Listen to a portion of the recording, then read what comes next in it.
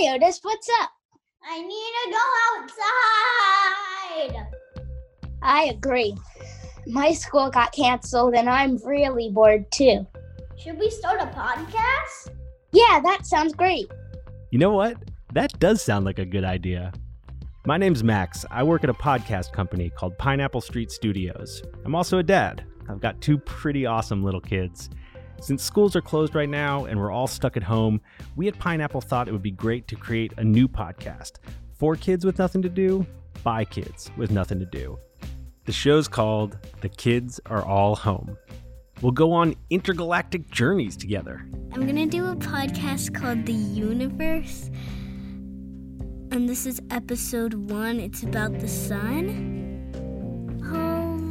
Guess I'll start talking about the sun now. We'll have amazing food critics. I'm Serafina coming to you from Puerto Rico, and this is the first ever episode of Serafina Speculates. Bum ba da ba.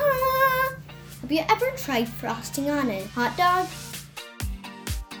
We'll try to get to the bottom of exactly what's going on right now. Today we're going to be doing a podcast about the coronavirus, which stinks. Nobody likes it.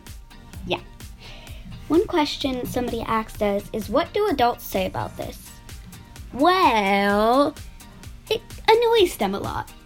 And we'll hear thoughts from kids all over the world. Today I'm with Kiki. 那你最喜欢和谁在一起？我最喜欢 Our first episode is coming next week. So, if you're a kid, we want to hear your podcast ideas. And if you're stuck at home with a kid, tell them about the show. All you have to do is come up with an idea that you're really excited about. Then record yourself using a smartphone or whatever you have on hand that'll capture your great idea. Then send us the recording. You can email us at stuckathome@pineapple.fm.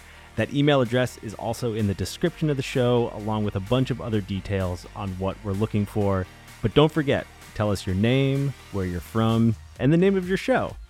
Tell all your friends to join in, and make sure to subscribe to The Kids Are All Home, wherever you get your podcasts. Thank you, everybody, for listening to me today.